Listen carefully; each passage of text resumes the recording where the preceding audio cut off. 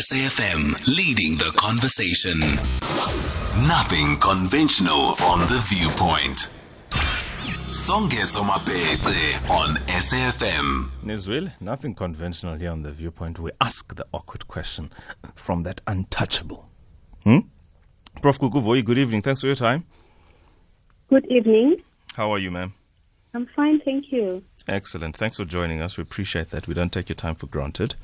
You argue that NHI, at least we are at an advanced stage as a nation for seizing the opportunity and implementing it. Yes? Yes, I do. Indeed. Tell us more about that, please. What this COVID-19 has exposed, one is that we have quite a number of things that are working, but they are not cohesive. And with this COVID-19, everything was put in place. We even automatically just saw people coming to work together and addressing health in a way that has never been addressed before. I suppose we really needed to be jacked up by this, although it was not a very nice way of being jacked up. But to put in place all that we have and stop talking and just work. I think for me that's one thing that gave me a hope. And I looked at it and I thought, if we can do this, I think the NHI that we want can come out of all this. We do have that. We have the NDP. We have the NICD. We have the NAPISA. We have all those instruments. If we can then put them together and start working instead of just having meetings and meetings. Do we have the personnel in the provincial governments, in the local governments, to implement these things? No, we don't. But the thing is, if you look at my article, as I said, I based it on the WHO, because I work most of the time with them. We have the 6 building blocks of the health system. And if we take each one at a time, we have the leadership and governance, the health workforce, health information systems, financing, and access to essential medicine, and service delivery. Now, the health workforce is one of our weak points. And if we address that, because now it was really evident in this COVID-19 that we don't have a strong health workforce. And also the leadership and governance is there, but it came from from people that just volunteered and just stepped up to move. But for us, if we can then take each one of these building blocks and analyze them and work hard on them, I think we will achieve it. The WHO has got these 6 building blocks. Would they be lifted and dropped, copy and paste, so to speak, and be wholly sufficient for the rollout, successful rollout, credible rollout, dignified rollout of a national health insurance system where those who are paying into it see a dividend? What is the dividend? Seeing someone who doesn't have means otherwise accessing a healthcare system that is comparable, not just better than what we are having, but comparable to a country that has the same muscle, if you will, has the same mental capacity as we, or academic output, or sort of training facilities and output, such that I can be more emboldened going forward to support the system, because I am seeing the leaders invested in what it is that they are doing. There is no information asymmetry, therefore there is little chance of exploitation of the user or the payer and the like. Are those 6 building blocks, namely, as you say, leadership and governance 1, health workforce 2, health information systems 3, financing 4, which is a critical point, especially in these times where very little people are willing to part with their money, access to essential medical products 5, and technologies and service delivery 6. Is that enough to build a credible public healthcare system in this country? When you say enough, what do you mean? That enough, I mean, if we follow each one of these, or do you mean enough that we have it in our country, or the enough is which part? For the most part, we probably don't have these things in this country, because the case in point is exactly what the public healthcare system is right now, the lived experience of somebody who goes to the public healthcare. So I know what this building block is. We don't have it. But when you have this and you interrelate them as they should for the purposes of meeting the obligations at law and in medicine, will this be enough for the NHI? And which one do you place priority on the most? I think for me, in the first one, if I have to place them, I know maybe other people might argue differently, is that you have the health workforce. From there, you will get the leadership, because the people in the health workforce, they will understand, and then they will lead. And if we start with that, because if we don't have the health workforce, we don't have any health system at all. And a very good health workforce will inform the rest of the stuff. That is, whether we have information system, they will know what is it that is required to form a good health information system. They will know the financing as well. And I think what we need is more public health people that understand the health system, rather than just putting someone who doesn't understand. And for us, I think that's a reason we are in this position. It's because our health workforce is very weak. What do you mean by that? We don't have adequate numbers of people that are in the health system, and also our planning is affected by the number of people. We know that there are plans that the government will say, we need so many doctors for a number of these people, etc. But we seem not to get to that. For some reason, it doesn't work. Other people just leave the system for various reasons. But I'm advocating that, as we have seen now with COVID-19, we have to pull our socks and really work hard, because we don't know when's the next pandemic coming, and we don't know what the situation will be in the next few months, because there are lots of people who are doing modeling, etc. For now, we are fortunate because our health system is not overloaded so far by people on ventilators, etc. Should that happen, we'll really be in trouble. So I think we have to go back and look at the NHI that we are protecting, because it's our implementing arm for the universal health coverage. Hence, I'm asking then, would these 6 building blocks be enough to cushion South Africa's public health care concerns and inevitable, I say inevitable guardedly, but nonetheless inevitable, because we have not seen the worst of COVID. We have not seen the worst of what the secondary effects of the pandemic will be in terms of the general health care of the country. Is there something outside what the WHO prescribes as the basic 6 building blocks, which for a South African context becomes more nuanced and might add a 7th block? Would there be one?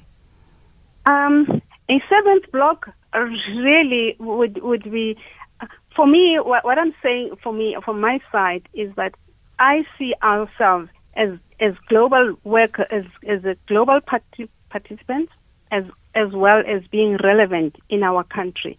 So we can use what we have. We don't have to add anything else, because the more we add is the more we confuse ourselves. Okay, so if we take what we have and work on that and improve and seriously analyze what are the issues, what is it that we are struggling with, how can we get help? And I think for us, those 6 will really work.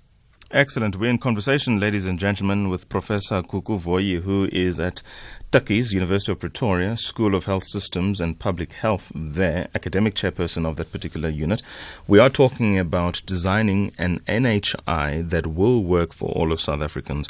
Your comments, calls, questions, contributions, and anything else in that kind is more than welcome. 0891 104 207, that's the line to call. WhatsApp voice notes, please, 0614 104 107, or drop us a message on WhatsApp.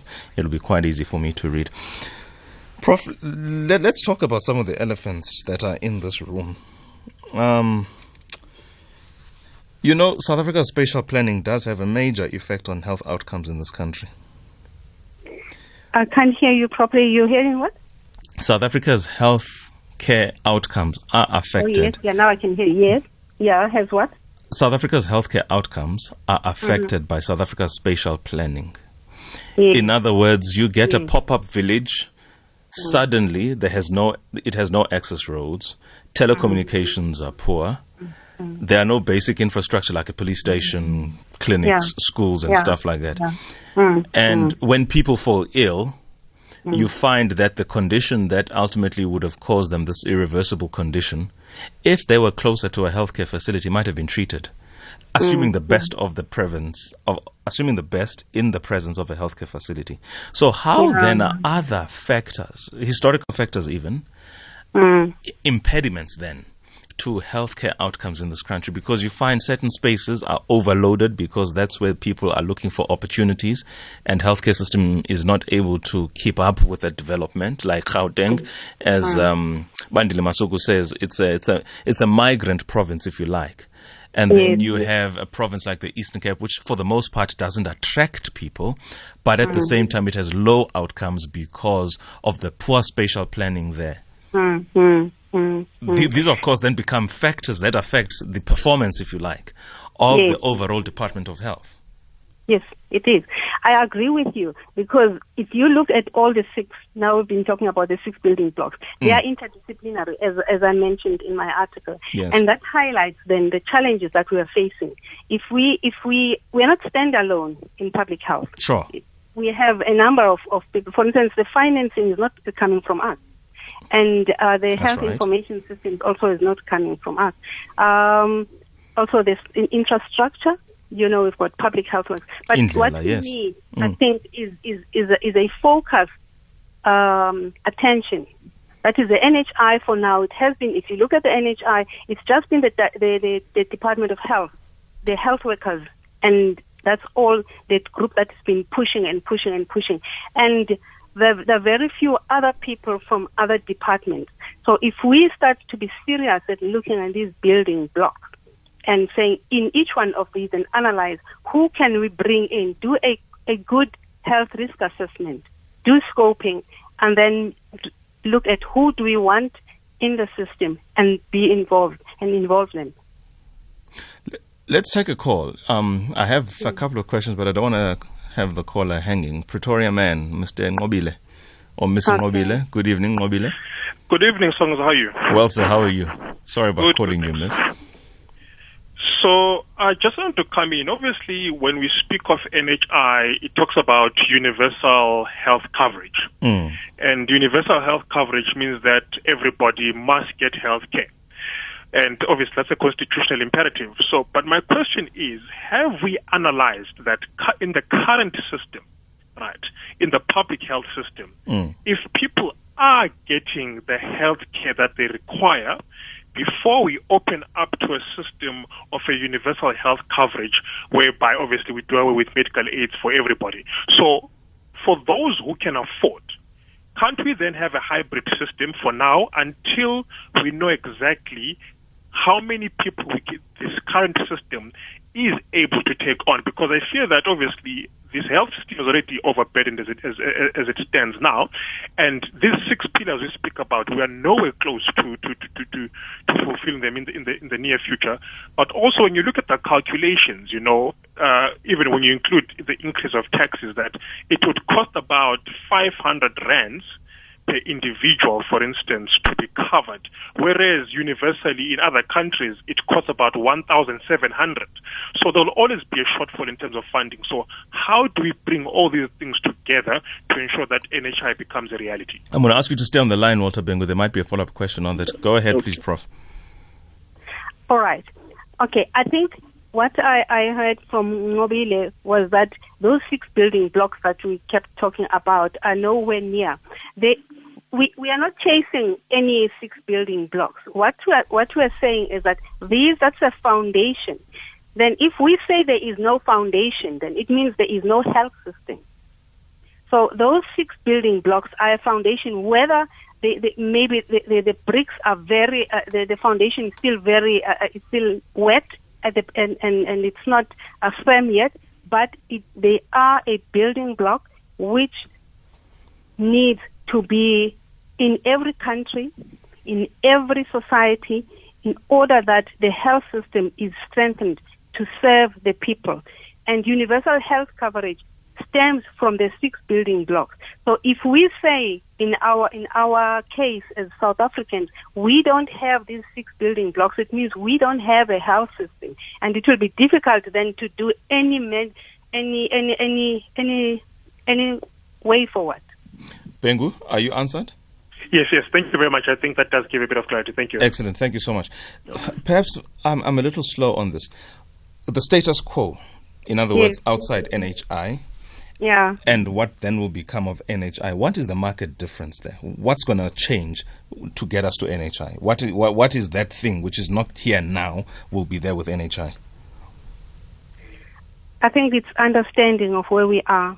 If we have clarity of where we are and be open and be honest with everyone of where we are going. I suppose there's a lot of hype around this, and it's not explained clearly to people what is it that's happening and what is it that we have. I should be honest, and I have never seen any honesty as we have had now with the COVID-19. I think we were so scared that we had to be honest with everybody, and just to get help, to get everybody on board. Maybe we needed something like this to jet us up so that we can then think back and see what is it that we have. How can we move forward? Let's have a conversation around this with everybody, having a starting point that is clear. I accept for that, Prof. everyone. What I'm actually asking is, in what is currently the public healthcare system not employing NHI or haven't yet migrated towards the universal health coverage? When we are at NHI/UHC, what will be there as the institution for public healthcare that is currently not enjoyed now? I think everybody will have the free access to basic health care. But that's a constitutional imperative right now in Section 27. Yes.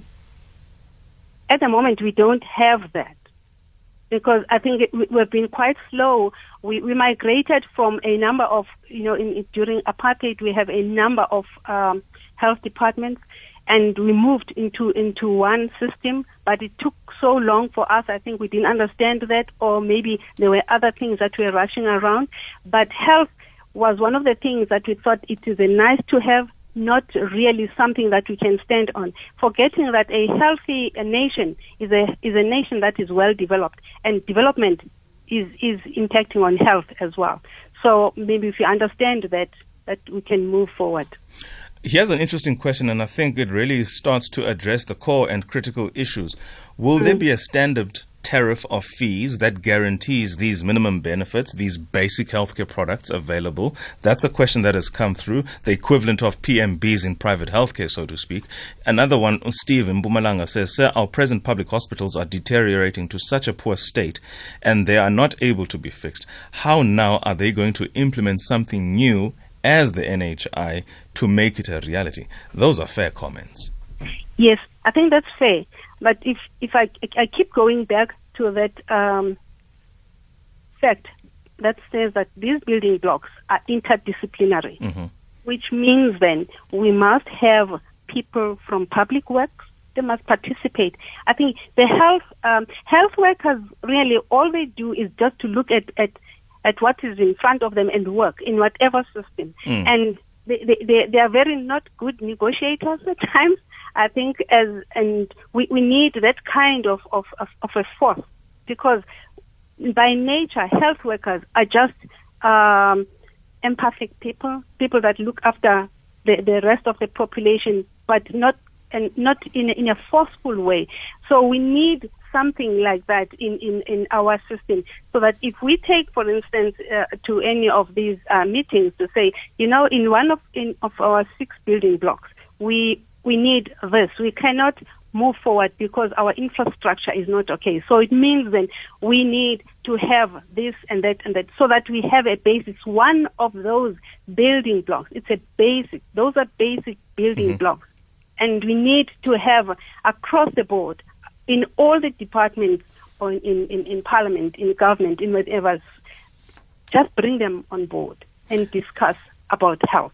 Earlier on, and this does tie to this last point, earlier on you spoke about leadership and governance as well as the health workforce. What is your view in relation to the management of the hospital? Should it always be a clinician who heads up the institution itself? I'm asking this because, for instance, we had a conversation with the Premier in the Eastern Cape, and a lot of our callers were lamenting the ineptitude of the MEC for Health there, MEC Gomba. And many even lamented the fact that she's not a person who is at all affair with clinical terms because she's not a medical doctor, and I don't think she's a nurse either. Now, so for the purposes of managing the workforce and managing the governance and leadership aspect, who then should be running a healthcare facility? A clinician or somebody who is simply going to make sure the institution runs efficiently, almost like that of a business? Secondly, in medicine, once you start specializing, there are many areas of specialization. Public health medicine is one of those, and also the masters in public health. That is why with WHO, if you're going to work there, they require those degrees. So for us, we should as well. We cannot have someone who doesn't know policy and management, or somebody who doesn't know the other fields of public health, like health promotion. Because as a clinician, all you know is to stand in front of, a patient. But with public health is one person to many, not a one-to-one as in a clinical setting. So I do agree that we must have somebody who is clear about the clinical aspect, but at the same time trained to manage. Fantastic. Final comment. You had said we don't have the workforce. What do you say of the many who have graduated from South African and even Cuban universities who have not been able to find placement in public health care? One. Two, the importation of Cuban doctors to reinforce essentially the public health care workers in this country. That surely must be difficult for somebody who's sitting at home unemployed to swallow. Yeah, the public health system in Cuba is geared towards primary health, which is mostly what we would like to see in South Africa as a preventative kind of healthcare system. That's one. And the second one that you asked about, why we have people who are sitting at home, I think it's a finance kind of a thing, because if we don't have enough budget, you cannot buy something that you don't have, if you don't have any money. So enough. I think it brings then the other departments like Treasury and the rest, so that they should understand that we need a budget towards this. But unfortunately, some of our budget goes towards paying a lot of other things which have got very little or nothing to do with public health, like for instance lawsuits and everything like that. So I would like to see that the other departments work hand in hand with the Department of Health in order for us all to have a good system that is working for everybody. Okay. We'll leave it there. Thank you so much, Prof Kuku Voyi, Academic Chairperson, School of Health Systems and Public Health at Tukkies. Thank you so much for your time. Thoroughly enlightening.